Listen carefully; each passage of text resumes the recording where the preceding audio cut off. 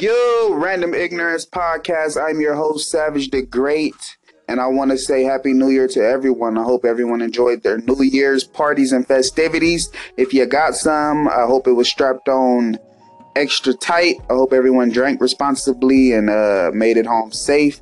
So I was talking to one of my coworkers, man, and we was just chopping it up about hood movies, urban movies, if you will. Menace to Society, Boys in the Hood, Juice, South Central, what's some more hood? Just in that vein. We was just discussing it, and I told him that Menace to Society was my favorite hood movie of all time because it's the most realistic. Because Kane was a bad guy. In the movie, he was a bad person. He was a drug dealer. He was a murderer.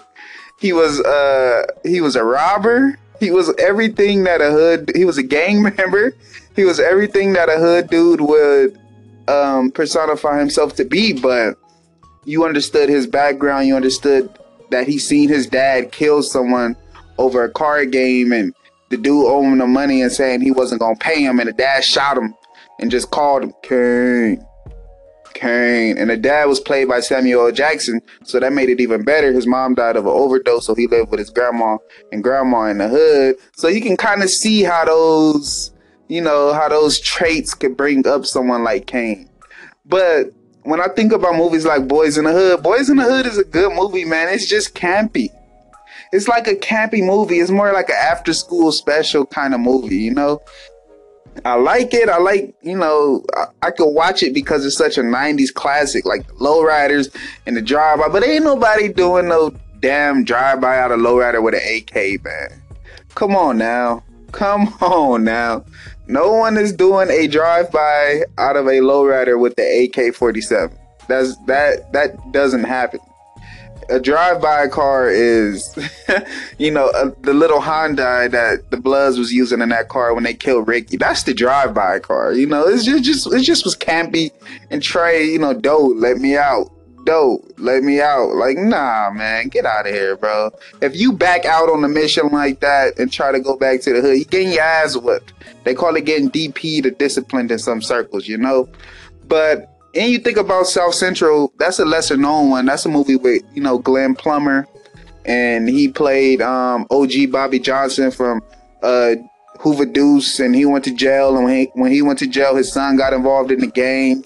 And one of his friends that he used to run with was pretty much putting his son in danger, having him steal radios. His son got shot in the back trying to hop a gate by Willie, I forget, man. Willie Manchester shot his son while he was trying to hop the gate. And so when Bobby got out, he had to go rescue his son. It was kind of campy too, but it had good messages like, the FOI and NOI were involved and things like that. And Juice is not really, it's a hood movie, but it's not a gang movie.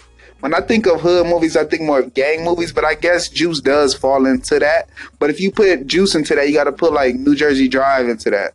Then you got to put Paid in Full into that. And I don't think those is hood movies, but Juice is another one. It was with Tupac, Omar Epps. There was basically a group of friends. Tupac got a gun and he got a lust for the trigger and he started killing all his friends pretty much. It's a fucked up theme to the movie. I don't even know where that came from, but he started killing everybody. He went crazy. He got a bloodlust for his friends. He started killing them. So yeah, like I said, man, my favorite one is Menace to Society because it's the most relatable. He got killed over a bitch, and that's the most relatable thing ever. He got killed over a woman. I said bitch because I'm talking about hood movies. But he got killed over a woman. She said she was pregnant. He dogged her out. The cousin came. He beat the cousin up in front of his grandparents' house, and the cousin came back and shot him in the drive-by. And that's how it goes in the hood because they always come back around. The karma comes back quicker in the hood than anywhere else on earth. I'm telling you that for a fact because I'm from LA and I know how it go. And I'm from a long line of solid people, So Random Ignorance Podcast. If you can, comment. Leave your favorite hood movie, man. I am your host, Savage the Great. Peace.